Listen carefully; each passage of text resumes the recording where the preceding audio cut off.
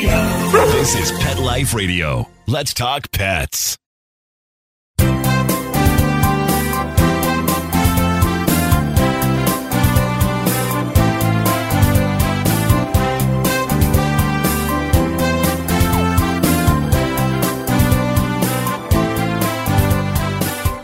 And welcome. You're here live with Dr. Jeff Werber, your host for the next 30 minutes here on Pet Life Radio's Ask the Vet with Dr. Jeff. Here for you, here for your pets. And easy to get a hold of me, first of all, here on Instagram Live. Just type away for here on Pet Life Radio. A couple of ways to do it. 877-385-8882. Once again, 877, toll free, 385-8882. You can also, better yet, join me here just by clicking on the link left for you here by our producer, Mark. And you can just ask away. We've had a visitor last week. Love to have these visitors. So, yep. Anyway, happy Father's Day out there. And thank you, Lana, for the happy Father's Day wish. I hope you're feeling better. And let's see. I'm getting a lot of happy Father's Day. My son had a great card he gave me. And it says, "Dear Dad," he says, "I can never repay you." You open it up and says, "No, I mean that literally. I can never repay you." So anyway, thanks for all the support, Dad.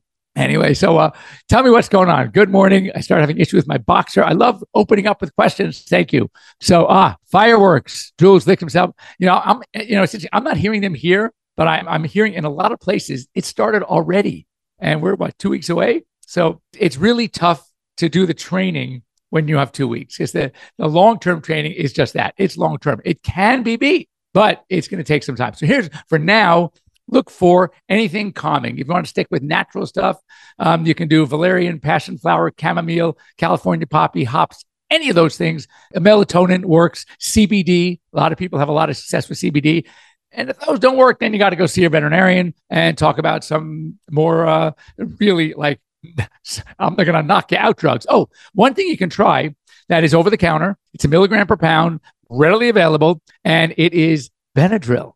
And, it's funny, all these new non-drowsy antihistamines, those are great for us. But for the dogs, we use antihistamines because histamine isn't a major player in their allergies. So to give an antihistamine, I hope it's going to help the allergies. That's not going to work. However, the good old-fashioned ones like Benadryl and like chlorpheniramine, those are the ones that seem to work not as an antihistamine, but because they kind of knock the dog out a little bit. So they make it a little more comfortable. So I would 100% think of doing that as well. It will help. Now, long term, all right, and this is for 4th of July, this is for thunder, lightning, all that stuff, is desensitizing, slowly, gradually desensitizing your pets. That is you want to get some sound effects. And you can get sound effects for fireworks, for thunder, lightning, for big trucks, for construction, you name it. You can find them online. All right. So then what you do is you start playing them super, super soft. You probably can't hear it, but trust me, they can. And yet early on, when it's way far back that you usually don't seem to react, and you want to positively reinforce the non-reaction and call them over to give them a treat. Good boy, good girl, whatever. And this is how you do it. And then each session, you can do like 2-3 sessions a week. You increase the volume just a little bit at a time. And again, it's almost like slowly descend. The sound gets louder and louder. But now, what is their association? Association is every time they hear the sound, they're going to come to you and they're going to get reward. So they're going to be rewarded for hearing the sound, which means as it gets much louder, they're not going to be running away from you in fear, but they're going to be coming to you for treats and for hugs and kisses. Now, one thing that also is something you have to be really, really careful about is that when we often make a mistake, what happens when we see a dog and he's shivering, shaking, drooling, he's hiding under oh, come here, baby, come here. When you give him hugs and kisses and you make it feel good, that's great. It makes it feel great, but it's also reinforcing the behavior. So you want to reinforce that same reaction, but for the non-reaction, not for the reaction. So anytime you desensitize any of these things, it's called behavior modification. Trust me, it doesn't happen like that. It's going to be a process. It's going to be great, but you got to make sure that you just got to do it. And it's a slow process, but it will work. And sometimes you might need some drugs to even get to the point of being able to do that. If they're super sensitive, talk to your veterinarian. Things like trazodone, things like Prozac, some phenobarbital, whatever it is that you may need, that might help a little bit too. So gabapentin kind of chills them out. So talk to your vet. There's also Cilio. Cilio is the dexmedetomidine. It's a chemical that we often use as a sedation at a much higher amount, but it will, again, it sort of just chills them out a little bit. So anyway, so I also wanted to talk about something I'm seeing a lot of on the medical front. First of all, I don't know if you saw I had this great splenectomy this week again, and it's very interesting because this dog was just, first of all, it's an older dog, 11 years old. It's Penny, and she came in ADR, ain't doing right, just a little bit off. And so that was, I said, I spoke to the owner and I said, you got to come in, we'll take a look. By the time she came in, she was actually pretty good Penny. So we thought, okay, whatever it was, it could have been something she got a hold of. She just seemed okay. Go to the weekend, and Sunday last week, again, the same kind of thing. So I said, okay, we need to see this dog. So she comes in again, and this time she could barely stand. So, with that history, 11-year-old dog, and it just seemed like one of the things that happens when you have a sudden onset like that, it's usually some sort of insult. Oh, and I noticed when I just felt her whole mouth, her whole face was cold. That's weird. That's usually lack of blood supply. So then I take a look at her lips and her gums, and very pale, tongue, very pale. I said, I'm worried about a bleed. Let's get an x-ray. So we take an x-ray. The very poor detail, that means that there's usually fluid in the abdomen.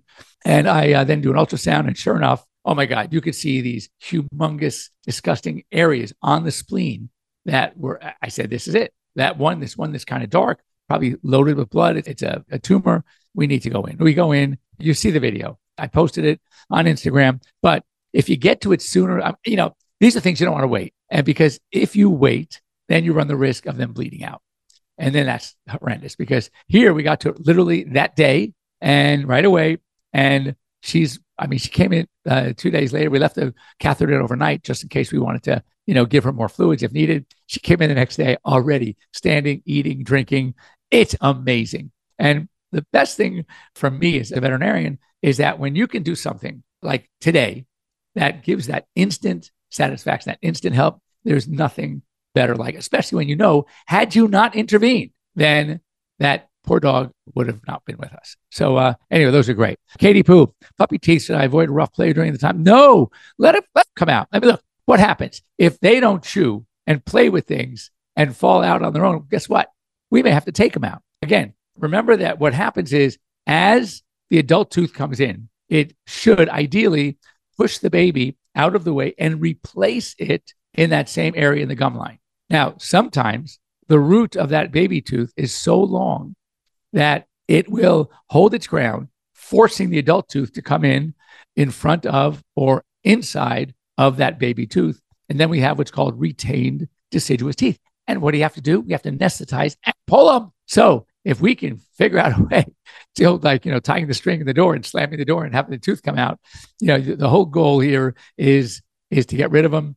And when they're starting to get loose, that's a good sign, because that means the process is happening the way it's supposed to. And if you have to give a little bump, a little help, you know what?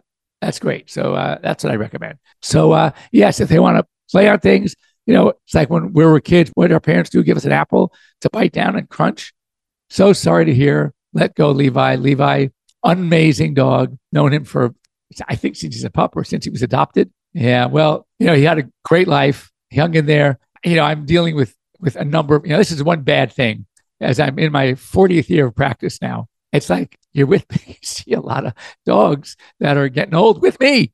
So I realize that look at the glass half full. Even when you're doing the right thing to say goodbye, it's never easy. It shouldn't be easy.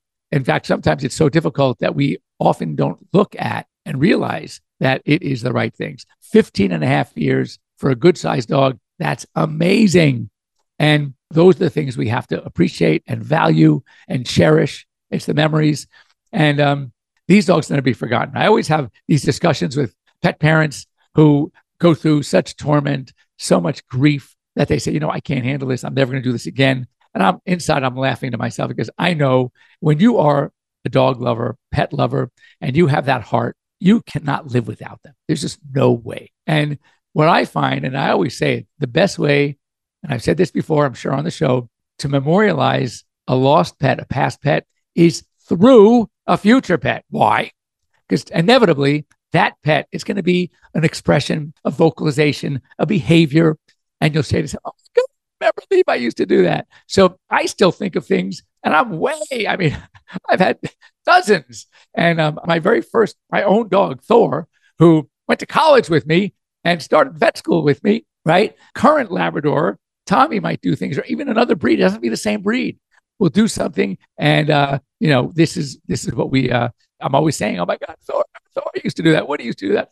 Grover used to do that. It's so natural. And that is why the best way. And trust me, when you wait, because I've heard a lot of times, oh God, I just couldn't do that to the past dog. I mean, what, he's going to remember? He's not even here anymore. So the only one that's being hurt is yourself and the puppy or puppies or cat or kitties, whatever, that you were going to adopt. Because if you don't adopt them, sometimes nobody will. And you know what happens to those pets. So it's a win-win-win when you say, you know what? I joke now, I wait about 15 minutes as fast as I can find another animal, because I don't want to suffer and my other animals don't want to suffer. And that's oftentimes that happens. So let us go. Recommend vitamins, high calorie dog for 50. All right. So, first of all, yes, I am a big fan of supplementation. I do it myself, and antioxidants, vitamins, multi-probiotics, depending on really what the issues are. But it's very important, I think, to supplement for large breeds, glucosamine, chondroitin. There's so many good things out there now. And my feeling is if they can't hurt, then why not do it? I think of myself, what I take, and I'm afraid to stop because I feel great and I'm not young. And so whatever it is that I'm doing, I want to keep doing it. And I'm afraid if I stop, let's say I'm kidding myself. Let's say it's just eating well and that's all, and genetics. So if I stop this and all of a sudden things start going backwards, what can I do? I can't start up again. So I'm leaving well enough alone. That's my plan. I'm leaving well enough alone. I'm taking my supplements. I'm happy. I'm still running around with kids half my age on the basketball court. I am not changing a thing. So anyway, all right. Vicky, we're talking about Vicky having come back on again soon. So when you have your pet questions, behavior, bring them to me. We'll save them up and we'll have Vicky help us out. Should the food have enough vitamins? Yes. We often say this, and they probably do. They're well balanced, but is anything one size fits all in this world? And then let's think about supplementation. There are water-soluble and fat-soluble vitamins. Okay, the water-soluble vitamins, B and C. All right, fat-soluble, A, D, E, and K. Now, could you overdose on fat-soluble? Yes, you can. So do you want to give too much vitamin A, too much vitamin D? No, but you want to make sure you have the right amount. So when it comes to those supplementations, you want to be a little bit more cautious because you don't want to overdo it. Now, but water-soluble and a lot of the nutrients, the supplements that we take, for whatever reason, I take CoQ10, I like antioxidants, glutathione. There are some things you could take out there. Niacinamide, I hear a lot of people take that. It flushes you, the niacin will kind of flush you out pretty well. But if it's something that can't hurt, but can help, potentially help, then I'll go. That's kind of how I look at it. If it's not hurting me, and I've been doing this for a long time. Now, some of these supplements, we don't even know what the dose is. So, a lot of times we just pull it off the human side. I take like 1,500 milligrams of a glucosamine, chondroitin, MSM supplement, and I feel great. So I'm not going to change it. If there is a fear of that overdosing can cause a problem, then you might want to back off or look for some, go online, do some homework research. But I think that, and you're right, maybe if they have a really good, well-balanced food, that may be enough. But let's put it this way. Let's go to good old vitamin C. Let's say you knew that, and I don't know what it is, I think it's 250 milligrams a day, could prevent scurvy. All right. Scurvy is a disease. Sailors used to get it for not having enough vitamin C. And are you comfortable taking 250, 260, right? Dealing with a vitamin that is water soluble, that you can't really overdose? Or would you be more comfortable, just to be safe, taking 500? So, that's what it boils down to. So I feel that I'd rather have enough and pee it out than not enough and have a problem. So that's me. Whatever you want to do is good. A lot of itching dogs. Yes, it's a great question. And now we have to go for our quick break. We will do so when we come back. We're going to talk about itching dogs, what the problems might be, and what we can do to help. Don't go away. Take a bite out of your competition. Advertise your business with an ad in Pet Life Radio podcasts and radio shows. There is no other pet-related media that is as large and reaches more pet parents and pet lovers than Pet Life Radio. With over 7 million monthly listeners, Pet Life Radio podcasts are available on all major podcast platforms. And our live radio stream goes out to over 250 million subscribers on iHeartRadio, Odyssey, TuneIn, and other streaming apps. For more information on how you can advertise on the #1 pet podcast and radio network, visit PetLifeRadio.com/advertise today. Let's talk pets. Let's talk pets On Pet Life Radio. Pet Life Radio. PetLifeRadio.com.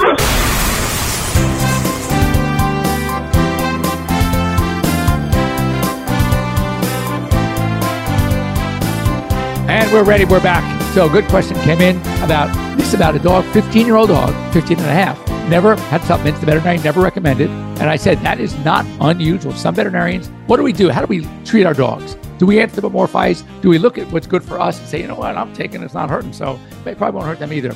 It's natural. We do that. And that's why I do what I do. So I think to give a dog, an older dog especially, some glucosamine, chondroitin, some dasaquin, some things, there's no downside. And you just want to see from liver health, you want to give some S-adenosyl, milk thistle. Come on. It's not going to hurt. Might it help? I don't know, but it's not going to hurt. So why not give it a shot?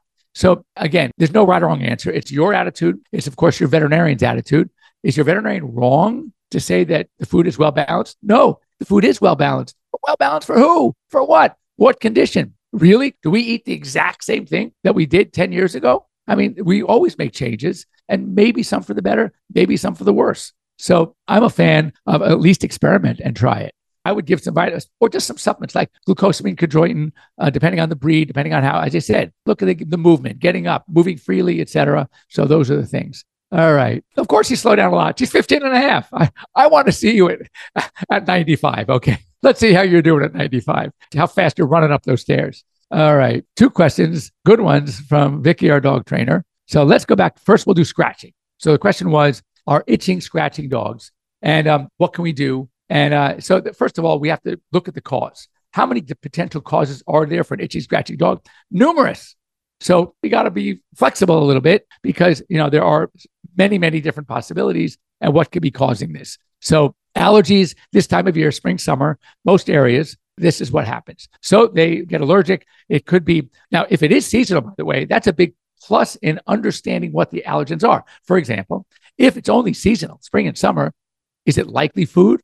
No, unless you change food seasonally too, but most likely it's not food. So I would say take it off your list because a dog can suddenly develop a food allergy even after eating the same food for years, but it's less likely. And so now I'm looking, okay, environmental allergies during the summer could be pollens, fleas. Think about, usually again, if it's allergic to something in the house, like wool or rug, kapok, feathers, then most likely, again, it will be year round.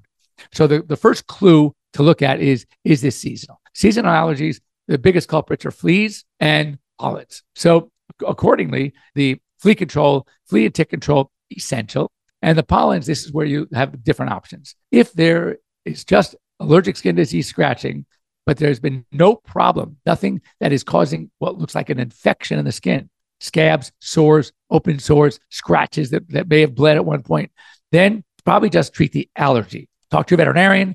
My favorite is Cytopoint injection. It's good for 4 to 6 to 8 weeks, depending on the dog.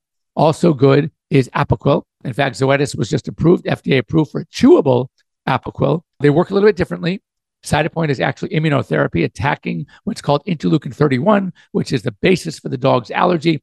Think of it as the dog's histamine. We take an antihistamine to combat histamine. Dogs take an anti-interleukin 31 to combat the canine allergy, which interleukin 31, which is the culprit that induces the allergic response. Now, don't forget secondary infection, because secondary infection is also itchy. So if there are evidence of what we call secondary pyoderma, skin infection, then you need to treat that as well. Because if you just treat the allergy and you don't treat the infection, they still scratch. And you can say, that stuff didn't work. No, it probably did work, but you got to treat the infection as well. And of course, the old fashioned, there were 2 things that we used to use. One is atopica, cyclosporin. I have never really been a big fan. It has helped. But on one of the dogs, it's helped. It also caused vomiting. So it's a give and take, but it supposedly works. I know a lot of the dermatologists used to recommend it. My, old fashioned meds that still I sometimes use, especially with really bad ears, is good old prednisone, corticosteroid. Again, it's a matter of just monitoring them, making sure that you're not affecting the liver, that all is well when it comes to the steroids. There's a certain enzyme coming from the liver called alkaline phosphatase. You want to sort of monitor that. It's also elevates when you use phenobarbital. If you have a dog who's an epileptic, it's on phenobarb. You might also see that as well. So trying to minimize the culprit and treat accordingly is the trick. Not easy. Now, desensitization on a long term. If you have a young dog that clearly has allergies, and it may be not all seasonal, it could be even some environmental, even year round, I recommend thinking about allergy testing. It can be done now through a blood test. And, it comes back from the lab and that you can identify what the dog is allergic to. And then the lab makes a serum that you start giving injections at home or sublingual drops at home that slowly builds up the dog's immunity specifically against those allergens. I mean, as a kid, I was allergic to everything. Dogs, cats, horses, sheep, goats, cows, hay, you name it, eggplant, tomatoes, wheat. Come on, really? Can't have pasta? What kid doesn't want spaghetti? So, of course, I suffered through it, but I did get allergy shots. But interestingly, in vet school, being exposed to all of the animals and lots of hay, because all the large animals were bedded on hay, I built up an immunity. And now I have not had allergy shots in 40 years. So, and I'm fine. Well, at least, except for here, maybe not so fine. People might argue with me on that one. But as far as my allergies, I'm fine. So what's going on upstairs? Who knows? Anyway, so now let's talk about non-seasonal allergies. So those avoidance, if you can identify something that you can remove from the house. Now, what about foods? So foods respond a little bit differently. And unfortunately, the allergy tests that we like aren't really good to identify food allergens. The only way to really identify food allergens is through what we call elimination. So when it comes to foods, it's usually face rubbing and scratching. It is licking the feet and ears. Ears is a little overlap because ears also with atopic dermatitis, which is allergic inhaled allergies, there could be some ear issues as well. So you got to kind of check them both. But anyway, it's a little harder because the only way to really diagnose a food allergy is firstly high suspicion. What are your suspicions? Suspicions are it's not seasonal, it's year round.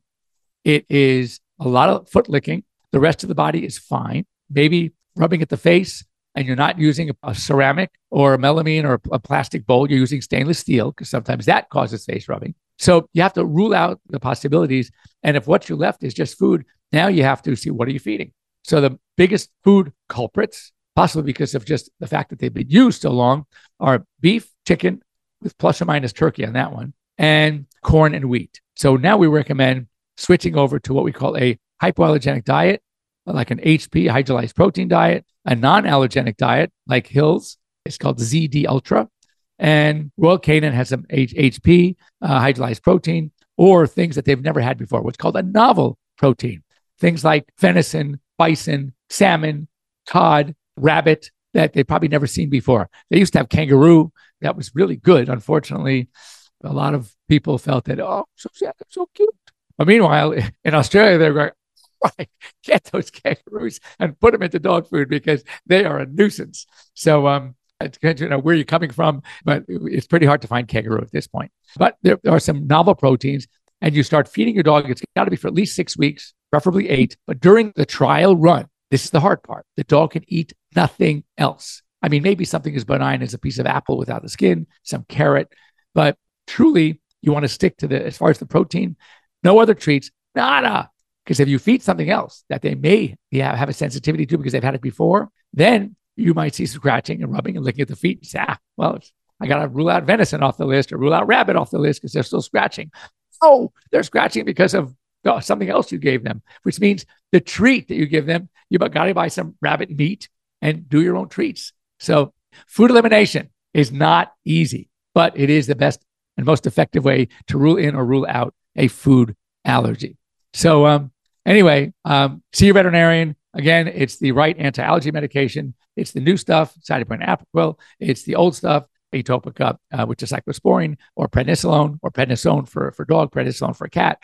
Injection. I don't like injectable steroids for dogs. I repeat, I don't like injectable steroids for dogs. And that's why when we used to use prednisone, we wanted to quickly, within several days, get them onto an alternate day dosing. High dose or daily steroid is not good. It might suppress the adrenal glands. It can lead to other set of problems. So we try to avoid that. With Apoquel, by the way, short half-life in the body, which means if it's working, stick with it. But do know that if you stop even for 2 days, they can start scratching again. And sometimes dogs, because they do work a little bit differently, there is a lot of overlap, but not 100% overlap. I've had some dogs that need both Cytopoint and Apoquel to really control the symptoms. So again, talk to your veterinarian. There was another question about teeth cleaning. We are out of time for today. Vicki, your homework. Remind me next week, early in the show, we're going to talk about the teeth cleaning. How often should it happen? Does it have to be at the vet? Is anesthesia necessary? Et cetera, et cetera. Is it safe to put them under? These are great things to talk about. And I definitely want to deal with them. So, but we're going to have to keep you in suspense. It's kind of like that, the commercials for things on TV where they leave you hanging just before the commercial and you go, oh my God, you don't want to stop. So it makes you sit there through the commercial and come back. That's what I'm going to do with you guys. So we come back next week. We're going to talk about exactly, start with teeth.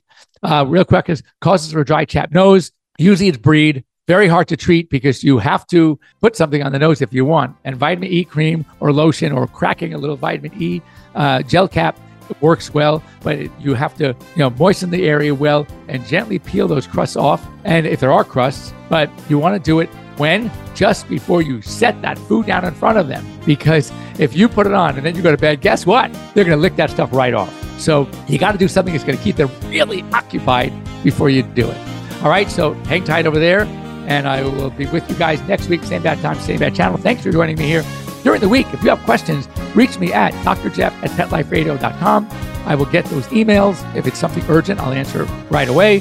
Otherwise, we can save it if it's a really good question, not urgent. I'd love to share it with everybody else on the show next week. So please don't hesitate to reach out to me. Thanks for joining me. Happy Father's Day to all you fathers. And if you, like my son, if you have kids that aren't going to repay you, you know what? Such is life. Anyway, be well. Have a good week, and we'll see you next week. Bye-bye. Let's Talk Pets, every week on demand, only on PetLifeRadio.com.